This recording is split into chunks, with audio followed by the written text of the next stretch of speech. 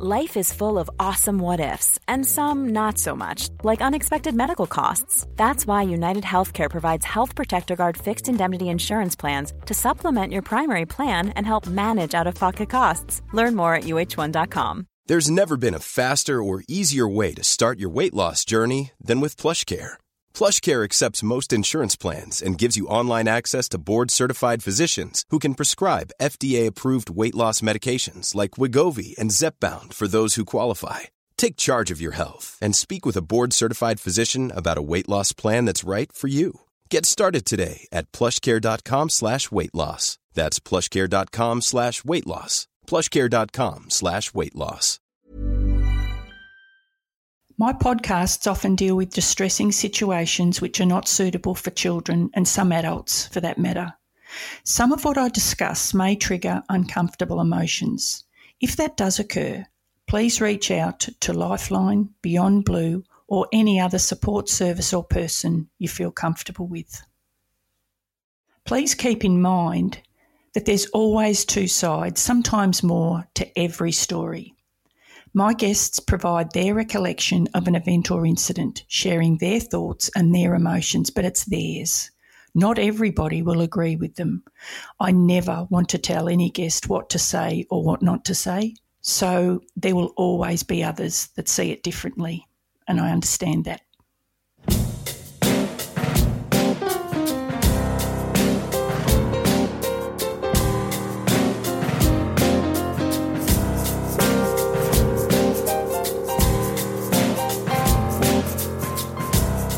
Hello, I'm Narelle Fraser. I was a cop with Victoria Police for 27 years, 15 of those as a detective, having dealt with all types of crime, from a stolen bicycle to a stolen life. I witnessed the effect crime has on those involved and became one of those victims myself in 2012 when I was diagnosed with PTSD. However, out of adversity comes other opportunities like this, my own podcast. I'm still pinching myself. Thanks for listening and coming with me as we explore the human side and impact of crime. It's great to have a polygraph, but firstly, not everyone's going to consent. So I thought to myself, wouldn't it be great to have the skill sets to work out when people are lying in the absence of a polygraph? You know how I talk about going down paths sometimes where you don't know where they lead, and it's about taking a risk? Going down a path which is a bit unfamiliar, maybe out of your comfort zone, and you just don't know where it might end. Well, in 1996, Steve Van Aperen, my guest today, he took a path which gave him an opportunity right out of left field. Steve was a detective with Victoria Police. Look, we knew of each other, but we didn't know each other as such. Victoria Police wouldn't fund a trip over to the US for Steve to attend the FBI Academy in Quantico, I think it is, in Virginia, to learn more about his passion in psychological profiling and what made serial killers and sex offenders tick. So he funded himself. And whilst over there, Steve was introduced to polygraph lie detector testing, and he returned to Australia as the first Victorian police officer to become a qualified polygraph examiner. But then Steve started to think how much more effective it'd be to have the skills to determine when somebody is lying without using a polygraph. And this then became his passion. One of the many skills he learned from the FBI and subsequently the LAPD was that there's no such thing as a bad interviewee. It's just a bad interviewer. Talk about pressure. I'm under it. I hope you appreciate the fact out there that I'm putting myself right out there in order for us all to learn a few tips on determining if someone is telling just a few fibs or one big fat lie. Steve has designed a software program to identify facial configurations, or as he calls them, micro expressions. So it's no surprise that many airlines are interested in this program due to the obvious advantages of being able to identify passengers who may be lying about answers they give prior to boarding a plane. Steve's worked on a lot of high-profile cases and investigations, but it was when he mentioned being approached by Jennifer Lopez's manager, his interactions regarding Kim Kardashian, Azaria Chamberlain, Robert Farquhar, and that really piqued my interest. What an interesting dinner party guest he'd be. And so, Steve, with that introduction, thank you very much for your valuable time. And in saying that, do you think I'm genuine in what I'm saying there? What can you tell by what I'm saying about how I'm looking forward to spending some time with you and your valuable time? Can you tell anything about the inclination in my voice? Well, firstly, thanks, Narelle, for having me.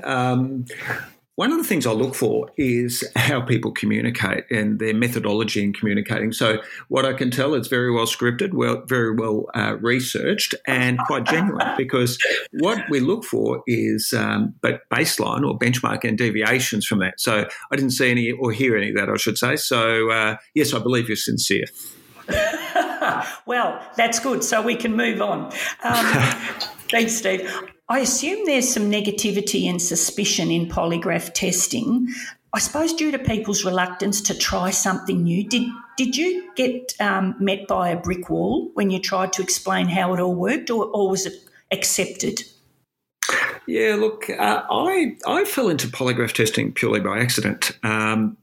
Like you said in your introduction, I was always interested in psychological profiling, what made serial killers and serial sex offenders tick. So, interestingly enough, when I went over to the behavioural sciences unit back in those days in Quantico, the more I learned about profiling, the more interested I became in behavioural interviewing. I wanted to know why some of the detectives that I worked with were not very good at reading people or detecting deception.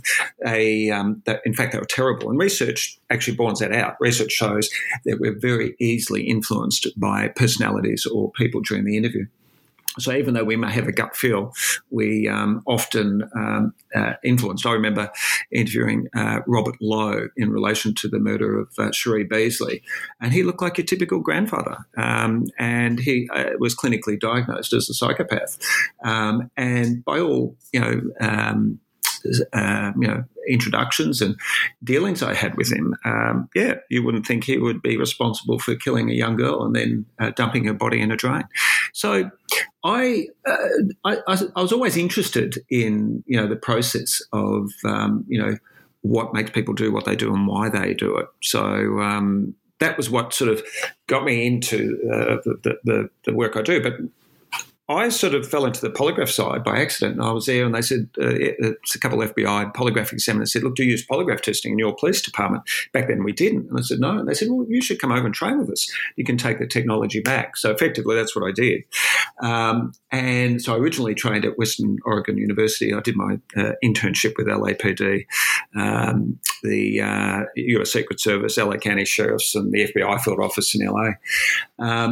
And then I actually brought the officer in charge of LAPD polygraph, where I did my internship, with me to do a presentation at Force Command. And back then, it was interesting. There was a lot of opposition, but I think it was probably because people didn't understand the application and utility. And look, it's not a panacea for every investigation, but I eventually left the police, and Ron Iddles from the homicide squad contacted me a couple of weeks after I left. And they said, look, we've got a number of homicide cases we'd like you to work on.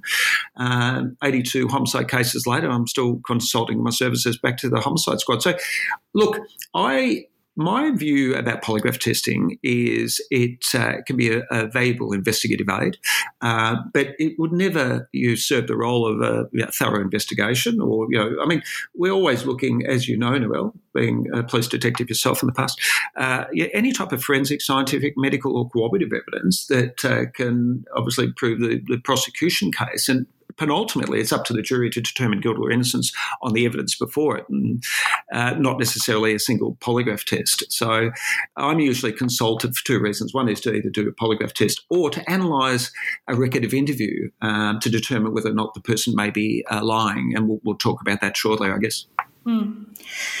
Yeah, well, that actually really interests me. So when Ron is a great friend of ours, we all love Ron. When Ron asked you to help with the homicide cases, was that listening to interviews and giving your, your expertise on where you think they went wrong, or what is your what's your skill with Ron and helping the homicide cases? What do you do? So effectively, in the early days, I was contacted by Ron and said, look, Ron said, we've got a couple of cases. Now, Ron and I share common beliefs in behavioural analysis interviewing techniques. He trained with RCMP, Royal Canadian Mounted Police, and I did my training obviously with a number of law enforcement bodies, and I was always interested in the behaviour analysis. So we had a shared connection there about insofar as, and you said, when you brought this up during the introduction, I think I spent a number of years in 2 police departments and detective training school. And what I realised was there was not a lot of training back then in interviewing. So what would happen is you'd put the points of proof to the potential suspect, you'd negate any defences, and you would trace up any alibis or depending on what the case is. So it was very structured, covering points of proof of a particular offence. But what we know through research is the 3 reasons why people confess to crimes is, number 1, they like the interviewer. Number 2, to get it off their chest, believe it or not. Number 3, they believe the evidence is so overwhelmingly against them that further resistance is futile. Now, what I learned in different behavioural analysis interviewing techniques is when you blame somebody for their behaviour, you make it substantially more difficult for them to confess to a crime. And I've seen this in action myself. I remember working at Flemington CIB, and one of the detectives I worked with when we were interviewing a well-known pedophile said, if you don't tell us what you did to that child, you're going to get locked up, you're going to go to jail, your wife's going to leave you, your children won't want to talk to you anymore, you'll lose your job. Now, it just gave him 1,000 reasons why not to confess, not one reason why he should or could. Yeah. So I become very interested in the psychology of what makes people, admit, to their involvement in particular cases. But it's understanding the human psyche and understanding. I mean, I'm interviewing you for a robbery or a homicide or whatever.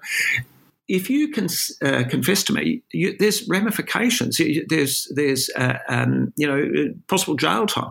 So you have to understand why people do what they do, what motivates them. But secondly, I can't make a legally justifiable reason for their behaviour. So I might say, you know what, Narelle, look, people do silly things. Sometimes they make mistakes. That doesn't make you a bad person. A lot of the people I deal with are bad people. So what we need to do is work out, what the issue is and any underlying circumstances, because I've been involved in cases where good people have done bad things. That doesn't make you a bad thing. That's why there are erasers on the end of pencils. So when I go into interview, and Ron uses the same technique, it's understanding the personality and using a human approach. It's amazing what people will tell you if you ask the right question, but more importantly, you build a rapport. Yeah. And I think that's integral. Yeah. And I like what you're saying about those 3 reasons. You're right, because if you don't like somebody, you're never going to find that connection and for them to feel comfortable to talk to you about anything. So that is really, if you can't get over that, if you can't establish rapport, firstly, you've got no hope, have you? Yeah, but I've trained investigators and intelligence agencies and done presentations to FBI and Secret Service all around the world. And one of the things I say is that, who knows more about their involvement in a crime than the person sitting opposite you?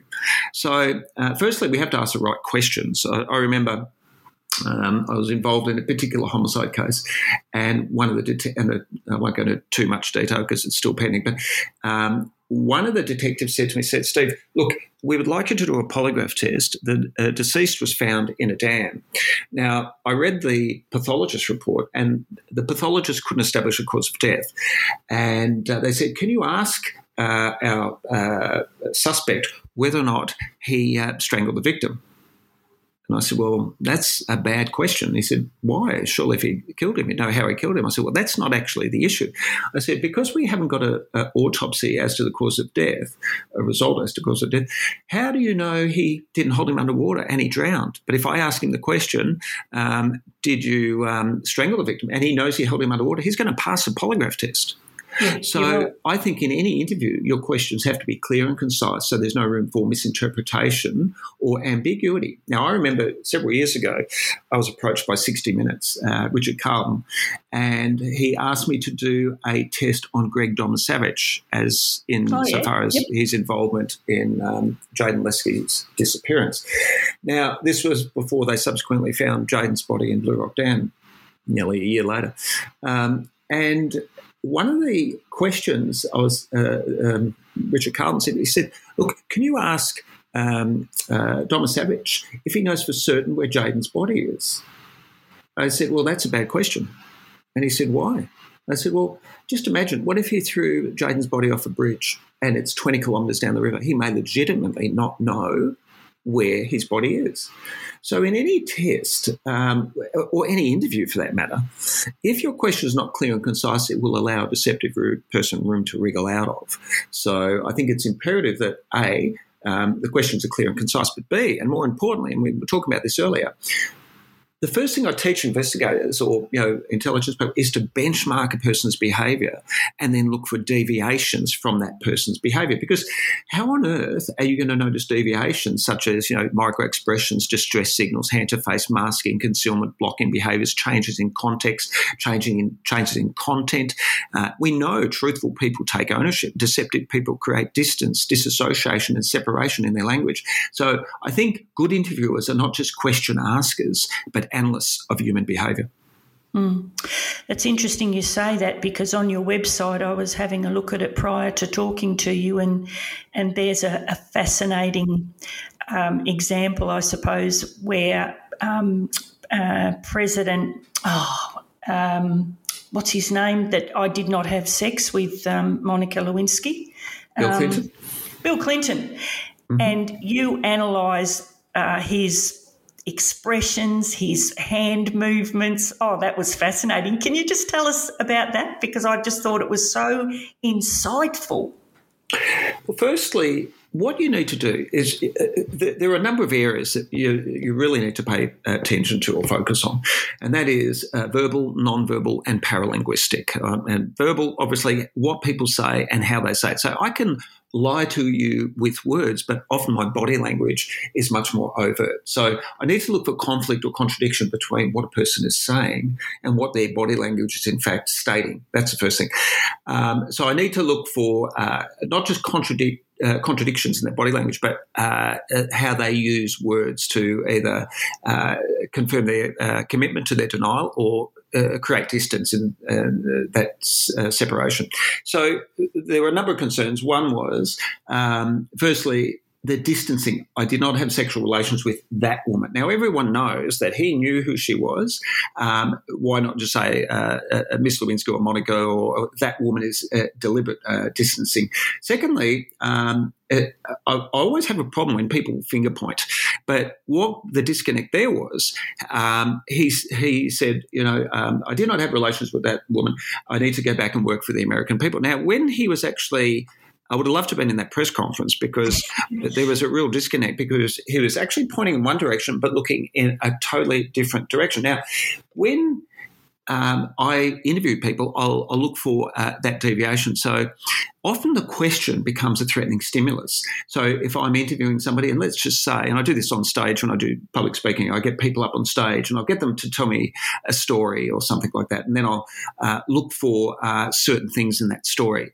And I can only do that after I've benchmarked and look for changes. But also we know when a person lies, their blink rate increases 6 to 8-fold after the delivery of the deception. So it's more a sympathetic and / parasympathetic response. So, and we also need to look for blocking gestures, which he engaged in as well. Fascinating. I never knew about this is why I have no friends, Narelle. Geez, you'd be under pressure going to say, what about your mates must love you going to a pub with them? Well, I play a lot of golf, and my golfing buddies know better to cheat on their scores when I'm recording them.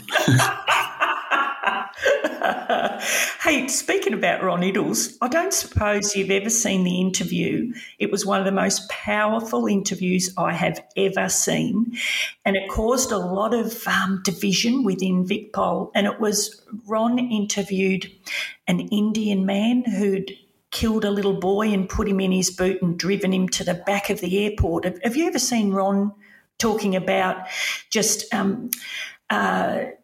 powerful rapport building? And have you ever seen that, by the way? Yeah, I have. I haven't seen that interview, but I've actually seen several of Ron's interviews. And the purpose, and Ron uses behavioural analysis questions, which I do too. The FBI use them. They're very powerful. I'll give you a great example. One might be, let's just say you're involved in a crime. Narelle, what do you think should happen to the person who did this? Now, think about that question on its own.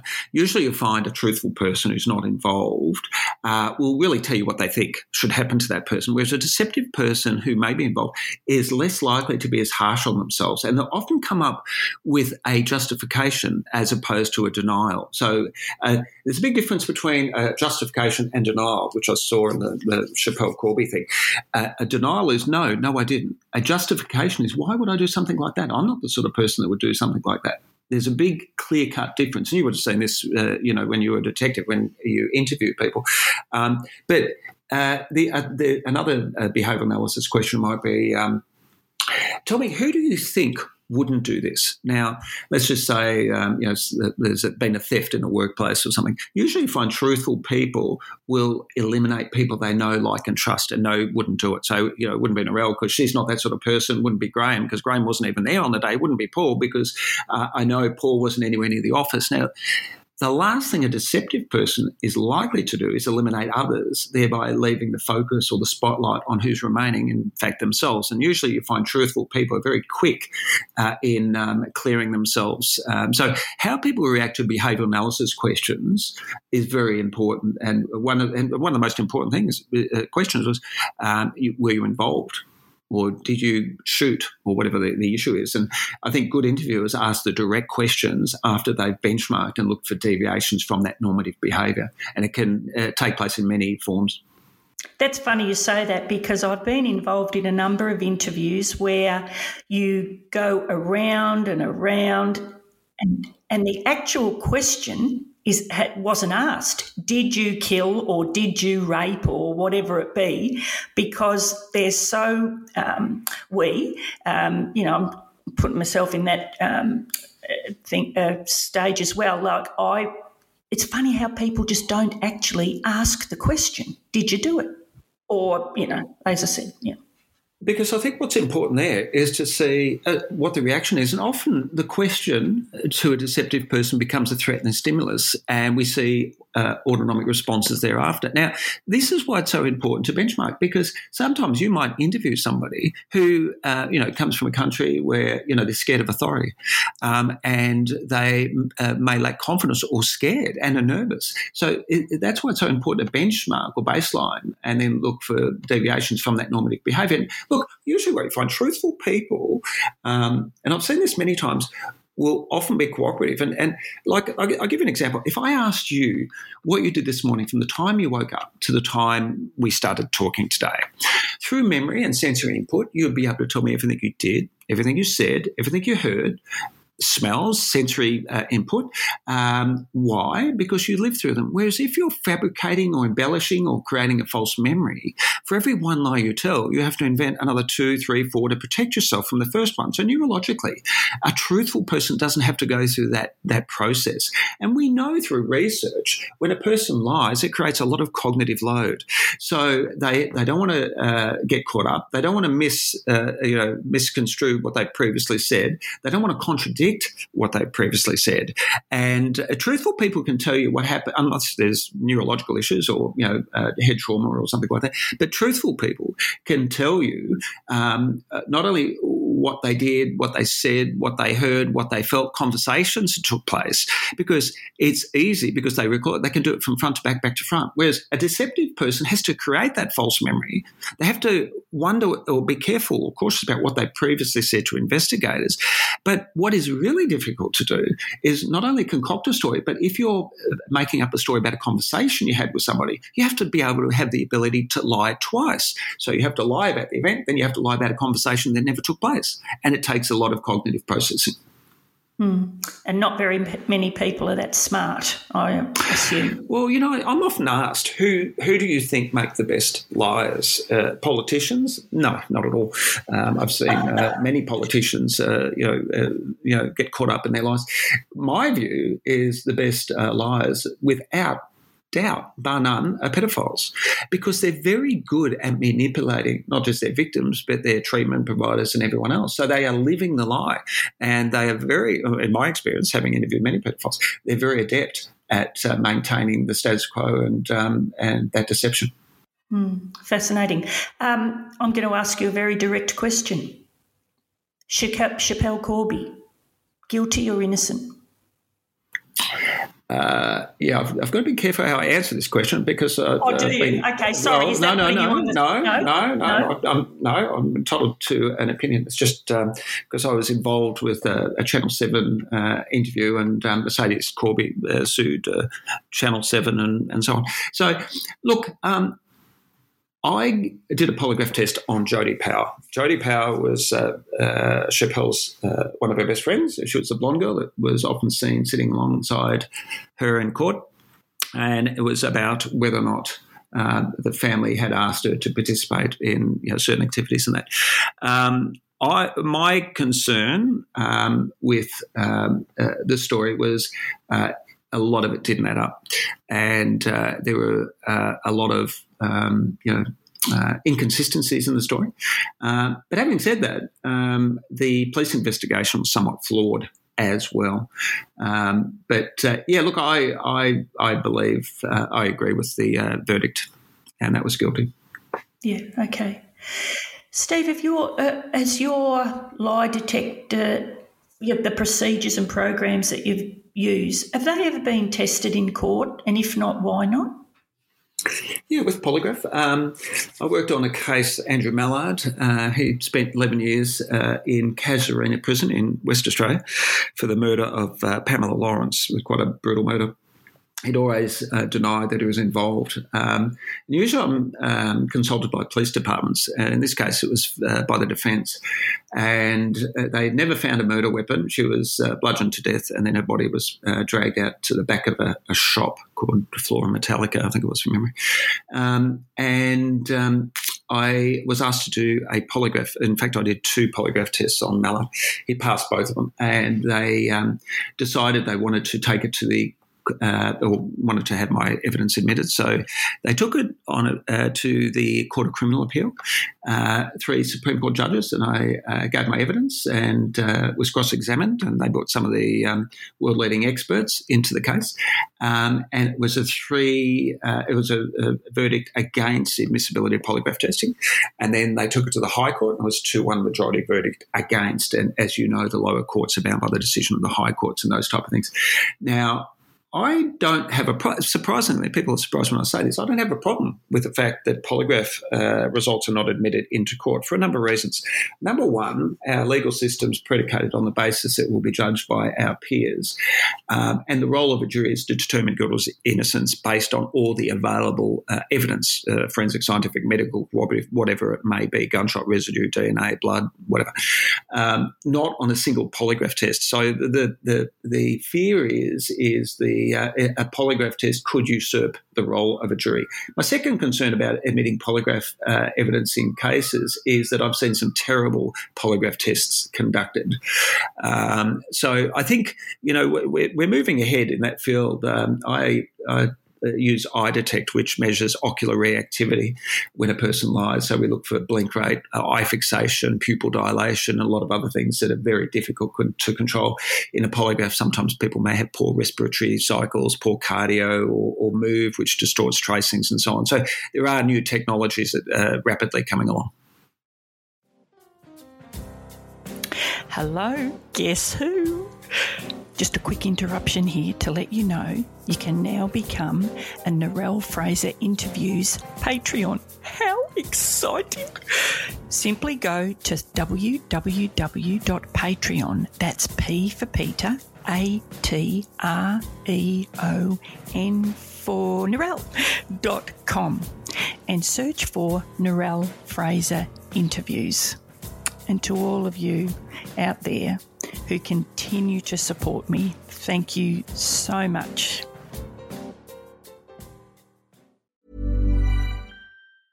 When you're ready to pop the question, the last thing you want to do is second-guess the ring.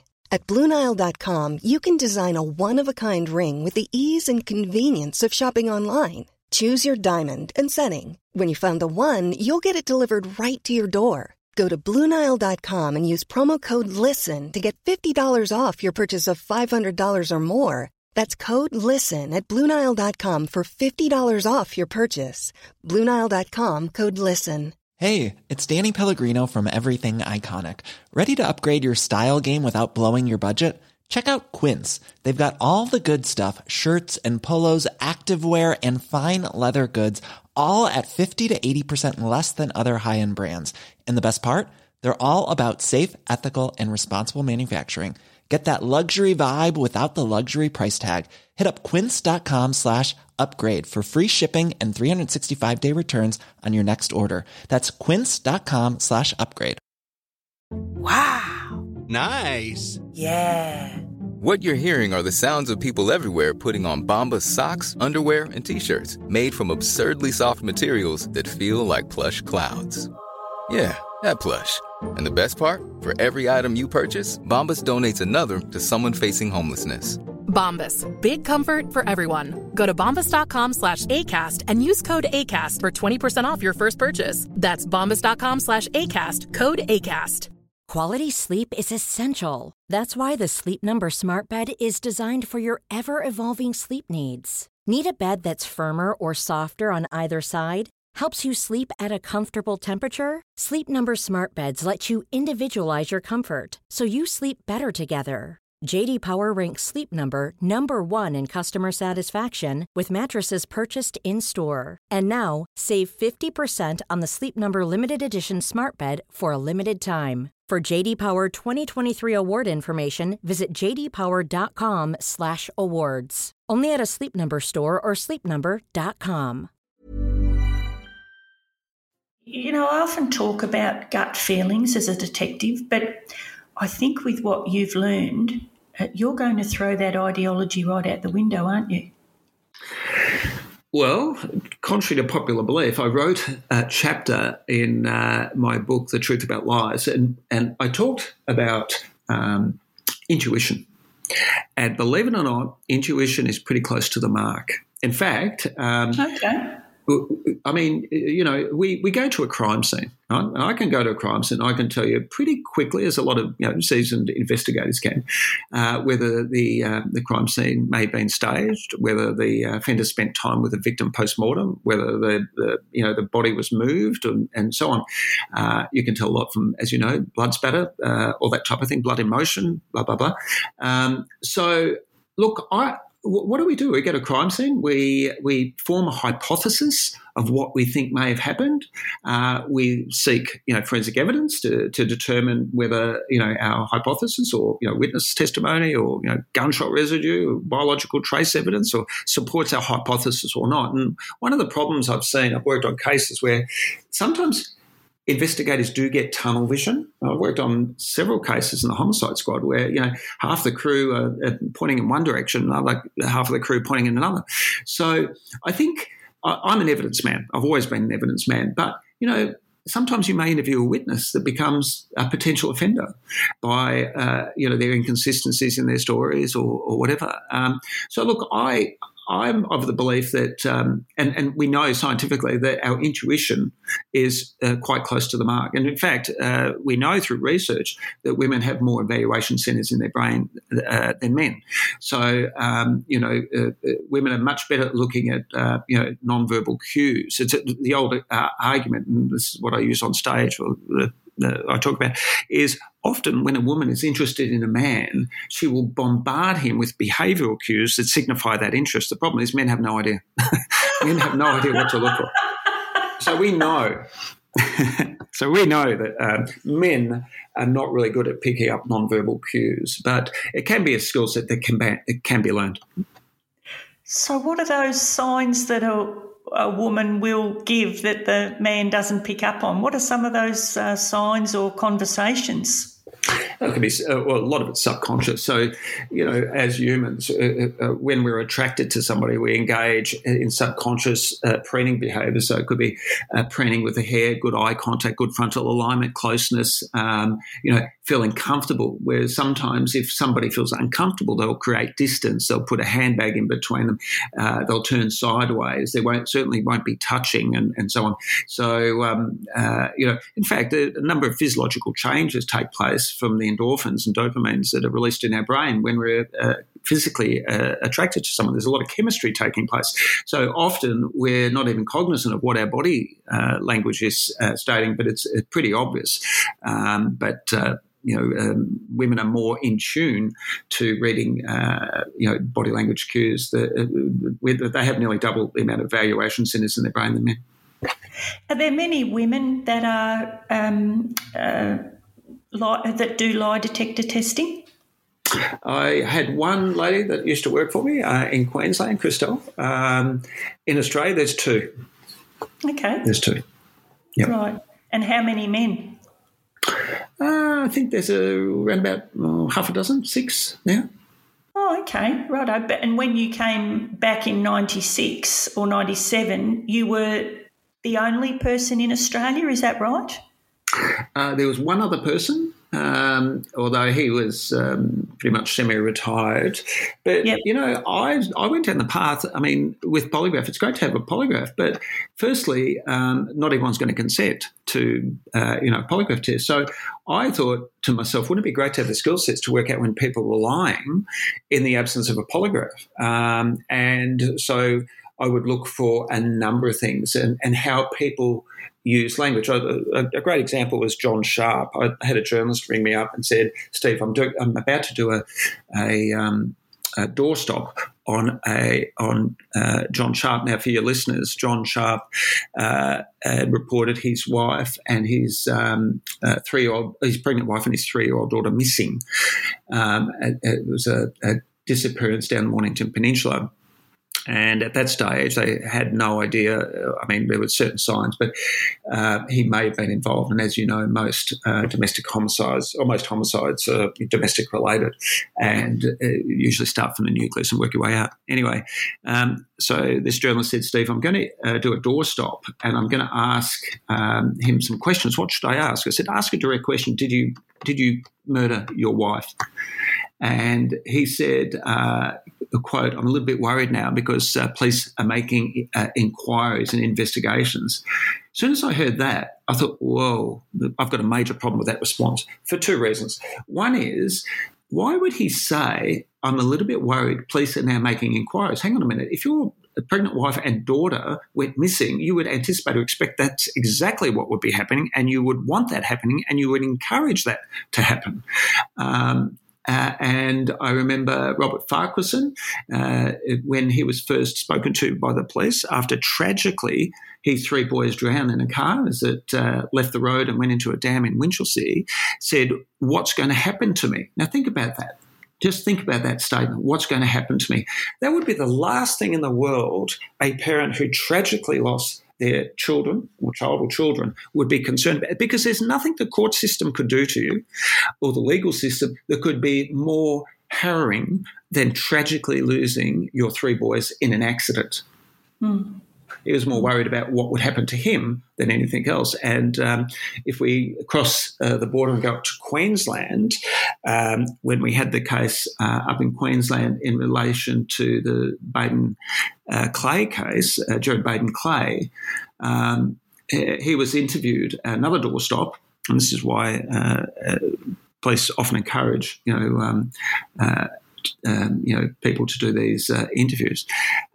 He said, "I'm really worried about my children." What he didn't say is, I'm really worried about our children. Why would you say that? Why would you say I'm really worried about as opposed to our children?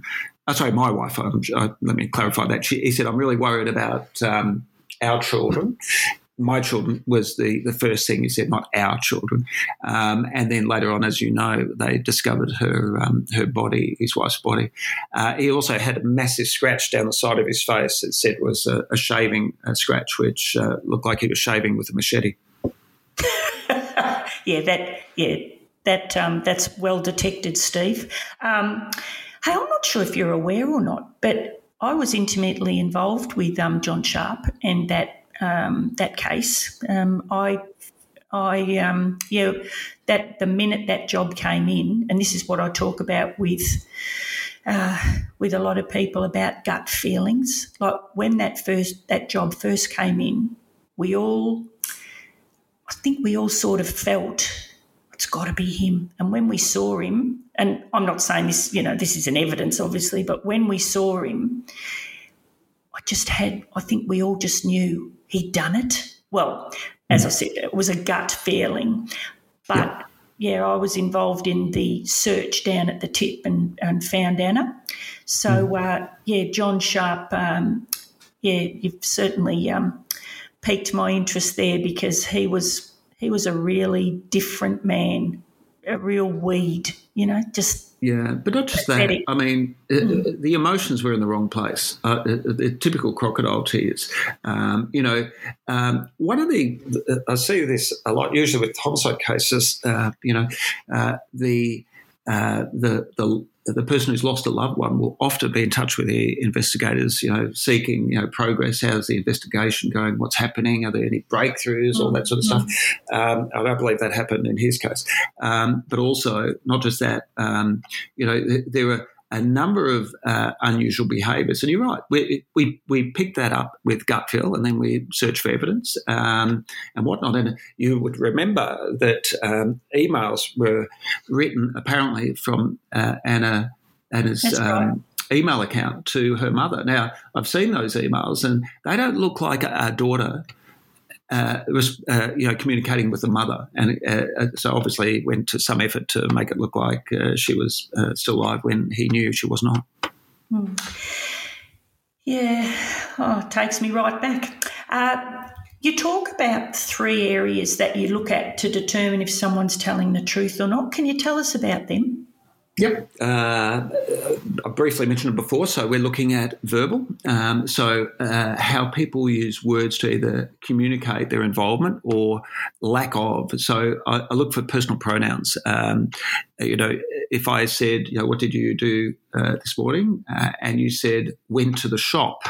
I'd be concerned about that because you haven't filled in the gap. So you wouldn't say, I went to the shop or we went to the shop. So usually you find truthful people will include, information, content, detail, structure, times, places, feelings, emotions, because they can draw on those because they've lived through them. So how people use words, whether they involve themselves or create a false narrative that obviously can be picked apart later on. So that's the first thing we look for. Second, like I mentioned, body language, the conflict or contradiction. So I look for micro expressions, distress signals, hand-to-face masking, concealment or blocking behaviours, anything that's inconsistent. And how do we do that? Well, one of the things I do is during the rapport building stage, I'll get them talking about themselves, and I might ask them questions where historically they have to recall historical event. So I might say, tell me about your first job. Let's just say when they're recalling information, they may look up to their left 4 times. And then I want to solidify that. I'll ask them a couple more questions where I know that they're recalling historical events. So I look for those. And then later on, if I ask questions and all of a sudden they're looking down to the right in the opposite direction, but their body language is also inconsistent, then that may be a red flag because they may be accessing the creative side of their brain, which is responsible for creating something that doesn't exist. And as we know, when we recall information, sometimes we can recall it with crystal clarity. Other times we need some sort of prompt. So sometimes I find deceptive people, especially if they're rehearsed, will create a huge amount of information and detail. But when it's tested, then we'll see changes in body language. But I often believe the questions become the threatening stimulus, and I want to see whether or not, A, are they answering the question, or are they sidestepping the issue, answering with another question, being evasive, omissive, or dismissive? Or are they, answering the questions directly, taking into account a level of anxiety being interviewed by the police, or nervousness, or lack of confidence. So we have to take that into account. The third area is what we call paralinguistic. That relates to tone, pitch, voice modulation, response latency, ums and ahs. So sometimes when you're interviewing somebody, they may say, I swear to God, I didn't do that. I swear to God, I swear to God. Well, if I'm interviewing somebody and during the rapport, they use that type of response, and then I ask a question and they still use it, well, that doesn't help me, because that's part of their normal behaviour, their normal vernacular, their normal communication process. So what I need to look for is things that may be contradictory to what they've said previously or how they say it. And sometimes, tonal changes can be very important, because when you think about it, if I'm going to fabricate a story and I want you to buy my believability and credibility, what will happen is I have to convince you that what I'm saying is in fact factually correct. So often we pay more attention into providing a believable story, but we pay no attention in how we deliver that story. Yeah. And that's where the paralinguistic sides come into it. Makes a lot of sense. I know we're a bit stuck for time today, so I'll just move on to, can you tell us about your work in training profilers in terrorism? Yeah. 2 years ago, I've been doing a bit of work with Emirates Airlines, and I did a presentation in Sydney, and I was approached to train profilers in Dubai back in the time when Donald Trump had mandated that anyone entering America from any six from memory, nominated Muslim countries had to undergo additional screening. So I was asked to put together a training program for their profilers in some of the cues and whatnot to look for. So that was 2 years ago, and I'm actually flying back in this Friday night I've been invited again to speak about a new technology we've been working on that analyses facial expressions and micro-expressions. That been quite an intensive period, but they're very good at what they do. It's really interesting because I could get groups of investigators, and I find, I'll show videotapes and I'll say, what do you think? Do you think there's a degree of deception or not? And the problem is people often get caught on the story and they don't pay attention. I think good interviewers are very good at observing responses and behaviours together with inconsistency. So it's a combination, like I mentioned before, of being not just a question asker, but analysing their responses at the time of the question and seeing or looking for any deviations or changes from that normative. Yeah, fascinating. Now, there's a couple of circumstances that you mentioned that I thought the listeners might like to hear about. And one of them was when you were approached to determine the body language and truthfulness of words and expressions being exhibited by Kim Kardashian. Can you tell us a bit about that? Oh, dear. Yeah, look, it's funny because I've never watched an episode of Keeping Up with the Kardashians. I was approached by quite interestingly by a television network in the US, and they said, look, Steve, we want to fly you here to Burbank in California, and we would like to interview you in relation to the Kardashians. And I said, sorry, in relation to what? And they said, look, I had to confess I'd never watched an episode. And they said, that's fine, we'll send you over a box of DVDs so you can watch them on the plane on the flight over. So one episode was apparent from memory. Kim Kardashian dived into the water with wearing, these $50,000 earrings, as you do, and lost one of them. Yeah. And she had been recently married to a guy, his name escapes me. I think it was Humphreys, someone. And I think it was probably one of the shortest marriages in history. And they wanted to know whether or not I thought it was a sham marriage, judging by the responses. And when I was there, then they threw all these other questions about different celebrities and personalities, everything from whether or not Nicole Kidman uses Botox, because she was once asked, do you use Botox? And her response was, I'm perfectly natural. That's great, but she didn't answer the question. So that's how that come about. So watching that one episode on the flight was an hour of my life I will never get back. Yeah, I'm hearing you. What about the request you got through Joe Lowe's manager? What was that about? Yeah, it's funny. I was doing some work for CNN in the States because I had a manager based in New York, and I was doing a lot of speaking over there. And I was interviewed by CNN's chief medical reporter, a guy called Sanjay Gupta, who's a neurologist actually by profession. And he was interviewing me about, what are some of the things I look for, some of the cases I've worked on and so on. And it was pre-recorded. And then and it was in about 5, 6 years ago.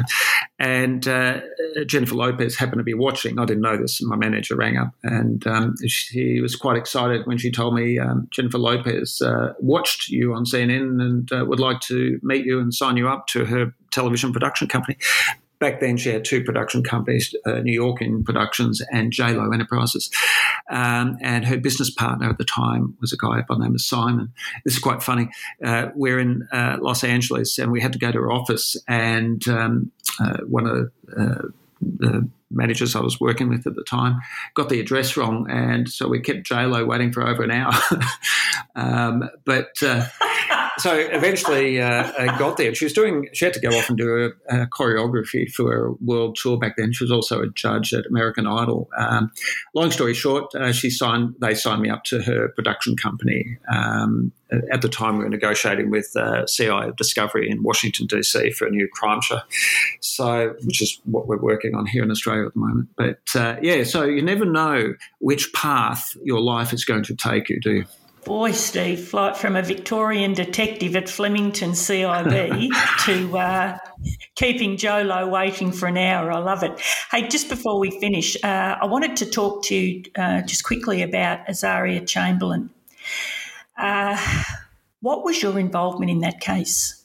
Ray Martin contacted me and said, look, we've found a guy who said that he'd actually seen him and a few friends were shooting rabbits and whatnot in Uluru, which is prohibited, hunting and so on. He said this guy said he'd actually seen Azaria, or a baby's body, at a site where he shot a dingo. And what had happened was, his story was that because I think there were 4 of them from memory, they were hunting, they were not allowed to hunt. Some of them had previous criminal convictions. They had firearms that weren't registered and so on. So his story was that one of the people in that party had taken the baby and disposed of it. My involvement was to do a polygraph test on the person who told Ray Martin that story. I've always said I don't believe right from the start, and I've analysed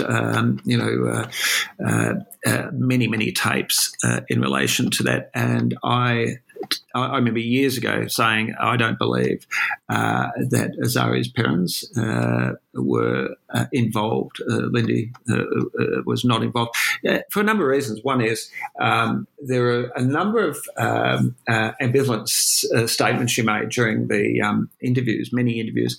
And, as you probably remember, she was quite a stoic lady, not exhibiting emotions that most Australians would have expected from a grieving mother who's had their baby taken. But the problem I've got with that is you would know yourself, having delivered death messages and so on, people react differently. It's very difficult to make a standard broad swipe and say, well, I expect a person to react this way when they react a different way, because you don't know. Everyone's different. Fight or flight responses, some people, will break down, some people will be in shock, some people will be, because a lot of Australians didn't see that emotion that they thought would be, suitable for the circumstances. Typical, yeah.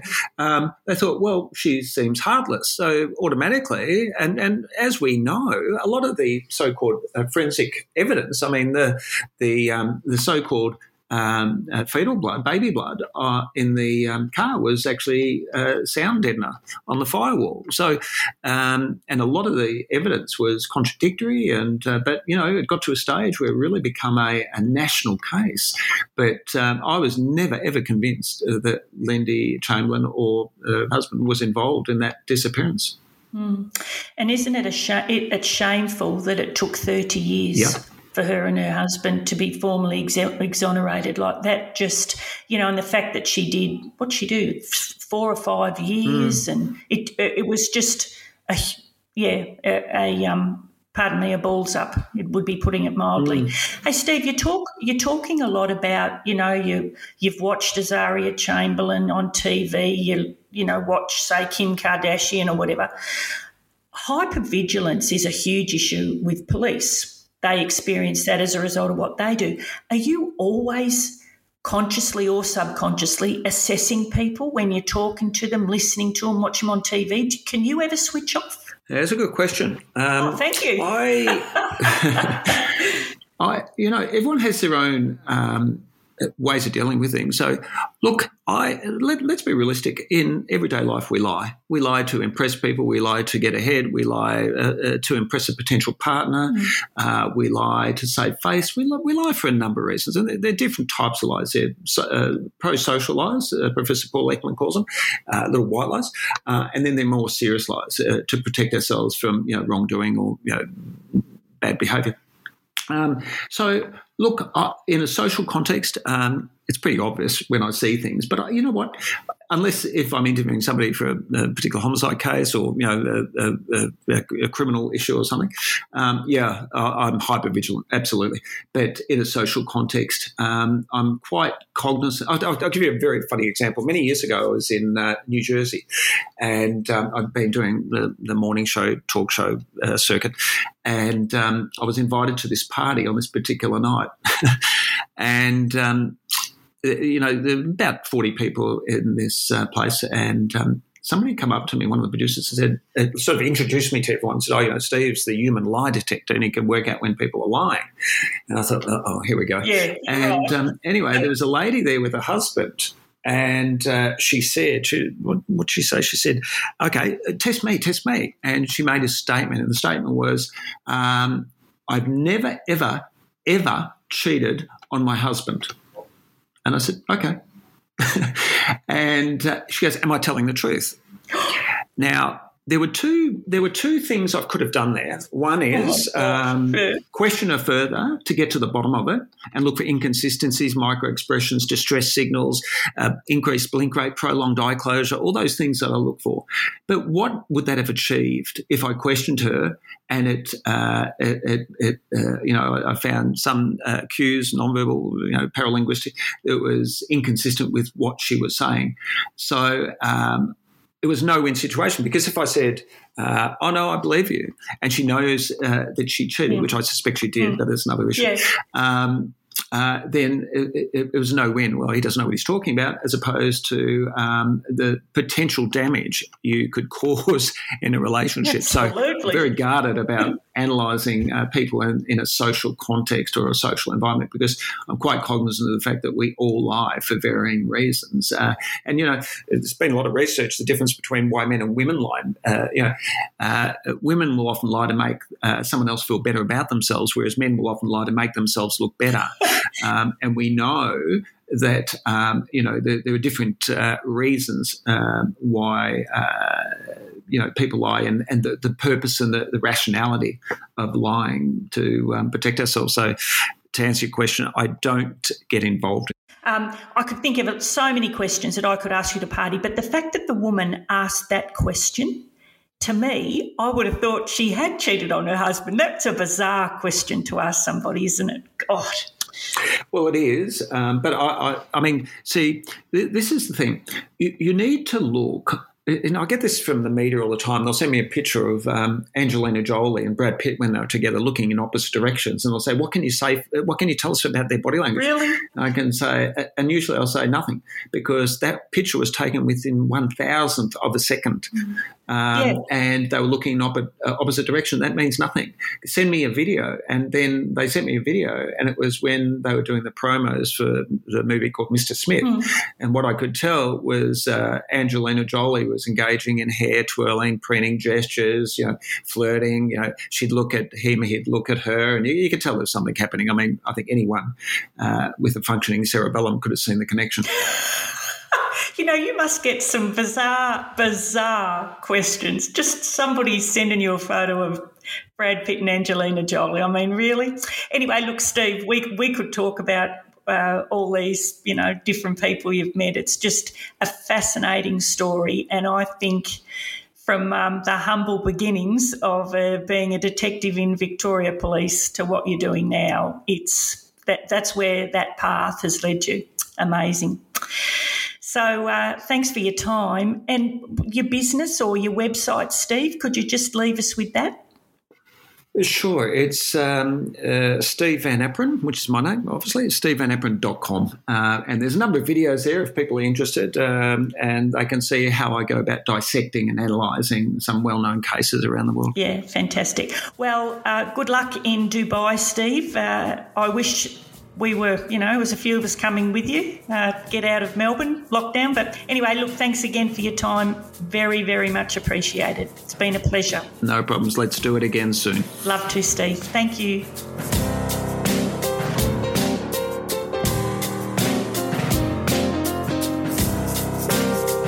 Hey, it's Narelle here again. Thanks for listening, and I hope you enjoy the podcasts as much as we enjoy putting them together. But to make sure you never miss an episode of Narelle Fraser Interviews, hit subscribe wherever you get your podcasts. And don't forget to leave a rating and even a review. And please share it with all your friends too. And again, thanks for joining us. We have got some amazing stories to tell. So thanks again. See ya.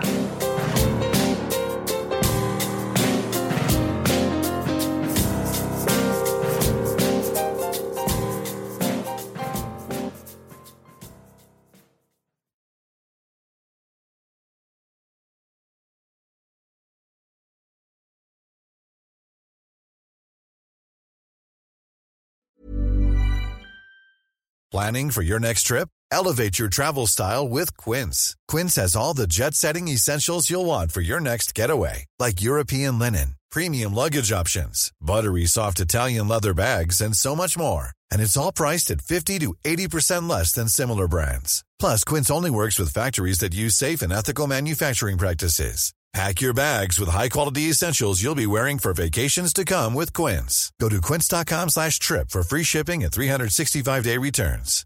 Imagine the softest sheets you've ever felt. Now imagine them getting even softer over time. That's what you'll feel with Boll & Branch's organic cotton sheets. In a recent customer survey, 96% replied that Boll & Branch sheets get softer with every wash. Start getting your best night's sleep in these sheets that get softer and softer for years to come. Try their sheets with a 30-night guarantee. Plus, get 15% off your first order at bollandbranch.com. Code BUTTERY. Exclusions apply. See site for details.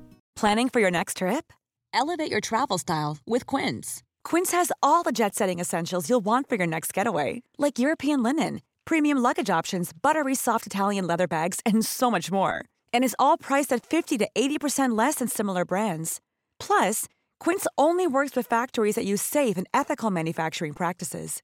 Pack your bags with high-quality essentials you'll be wearing for vacations to come with Quince. Go to quince.com/pack for free shipping and 365-day returns.